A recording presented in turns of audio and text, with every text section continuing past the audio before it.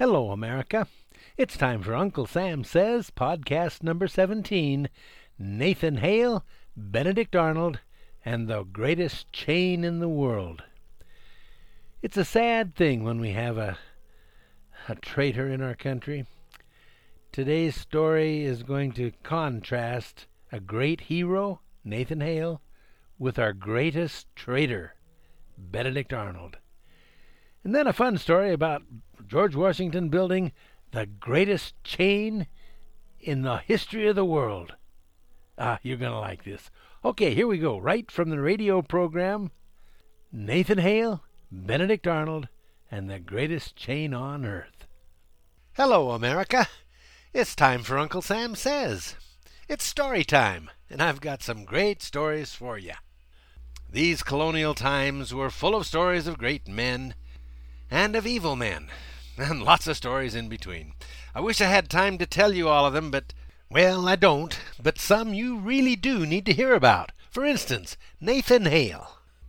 When the British held New York City, George Washington, he knew that control of the upper Hudson River was absolutely critical.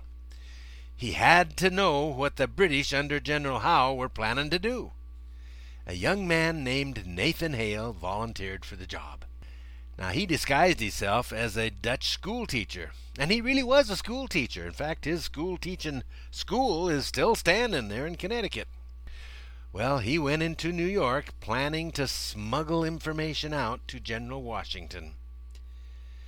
But he was caught and immediately tried before General Howe. He was sentenced to be hung in the morning. He asked to be allowed to write a letter to his mother and was given permission. The next morning, though, the letter was destroyed in front of him.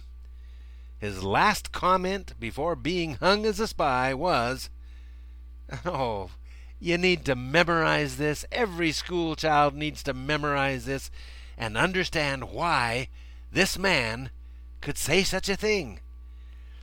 I regret that I only have one life to give for my country." What a man, what a hero. He understood. I sure wish they taught our kids about him today. Well, that's my job, and I'm going to do it. Well, now, folks, I'm going to tell you about another kind of person. His name was Benedict Arnold. You've probably heard that Benedict Arnold, it's synonymous with a traitor. Today, all we know that he was a traitor to our country. I'm going to tell you more about him so that you'll know that traitors come in all sizes and colors. And that some can be in high office. They can be very popular and very effective leaders and still be traitors. You remember that oath of office? For senators and the president? If they betray that oath of office, are they a traitor? Well, if you want to know who they are, you're going to need to know the truth about what made America great and then compare those principles with what these people believe. There you have it. The whole purpose of these stories and lessons. By their fruits ye shall know them. Benedict Arnold. Hoo-wee, what a man. If you looked at what he had accomplished, you would agree that he should have been second in command of the army just under General Washington. Well, those ranks were only given out by Congress, and they harried him and embarrassed him and then put less able men under him until his pride was hurt so bad that he just snapped. Here he was, a hero of our revolution, and then he became the epitome of treason. Why, his name became the very symbol of treason. Why, men would say Benedict Arnold like an oath or a swear word. A lot of people don't know much about Benedict Arnold, but he really was a great man and did a lot for us before he got all turned around which ways. You see, he was involved with Ethan Allen at the capture of Fort Ticonderoga, and then a little later he led an incredibly daring march into Canada. The purpose was really to try and bring the Canadians into the war for our cause. Although the end of the campaign was a failure, it came astonishingly close to success. Washington gave his full approval. and suffering incredible hardships, Arnold marched his men north through the approaching winter of 1775. Another column under the command of Montgomery joined him after taking Montreal. Their joint attack on Quebec was a failure. Montgomery was killed, and Arnold retreated to a place called Crown Point, and he was fighting every foot of the way. He was also involved in the Battle of Saratoga, and that battle has gone down in history as one of the great turning points of all time. Yepper, Benedict Arnold was indeed a great American hero, at least for a time. And dadgummit, I liked him too. It's just a shame, a gall-darn shame. Well, Washington was still very concerned about controlling the upper Hudson and knew that he needed his best commander over that garrison. He chose Benedict Arnold, West Point commander. He really was an American hero, and that was why it was so terrible when he turned against us.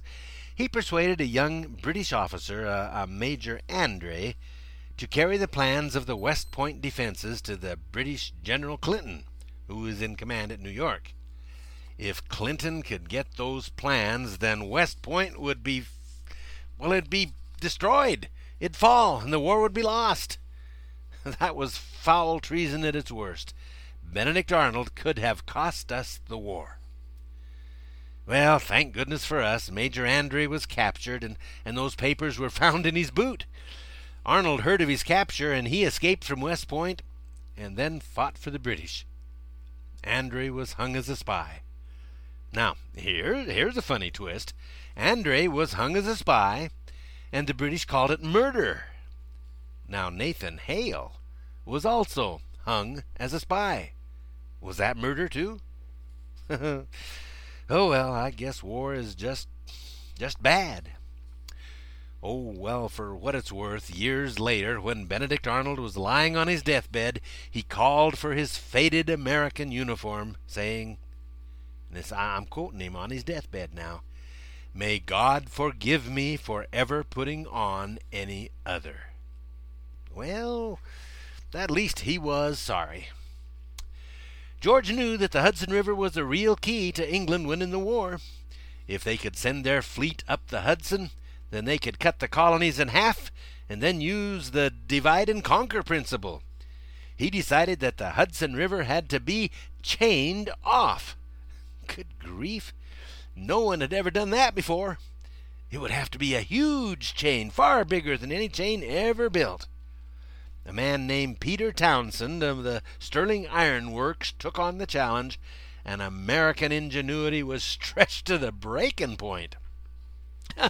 Oh, wow, that chain was huge. It was over 1/4 of a mile long. It had 750 links, and each link was 2 feet long and weighed 140 pounds. 12 tons of anchors were needed to hold that chain in place. For 6 weeks, men worked day and night. A new road had to be built from the ironworks to the river at West Point, and ox teams carried sections of chain along this new road. The chain was assembled and stretched across the river. No link ever broke, and no British ship ever got by this chain. You can imagine the British surprise when, a few months later, they decided they were going to end this little war by sending one British army up the Hudson and another army down from Montreal. Their first army could not get past the chain, so the Americans only had to contend with one of the British armies and were able to they treated them with a big defeat at the Battle of Saratoga. And that was the turning point of the war for the Americans. Well, folks, thanks for listening. You can't restore America unless you know what America used to be and what made America great.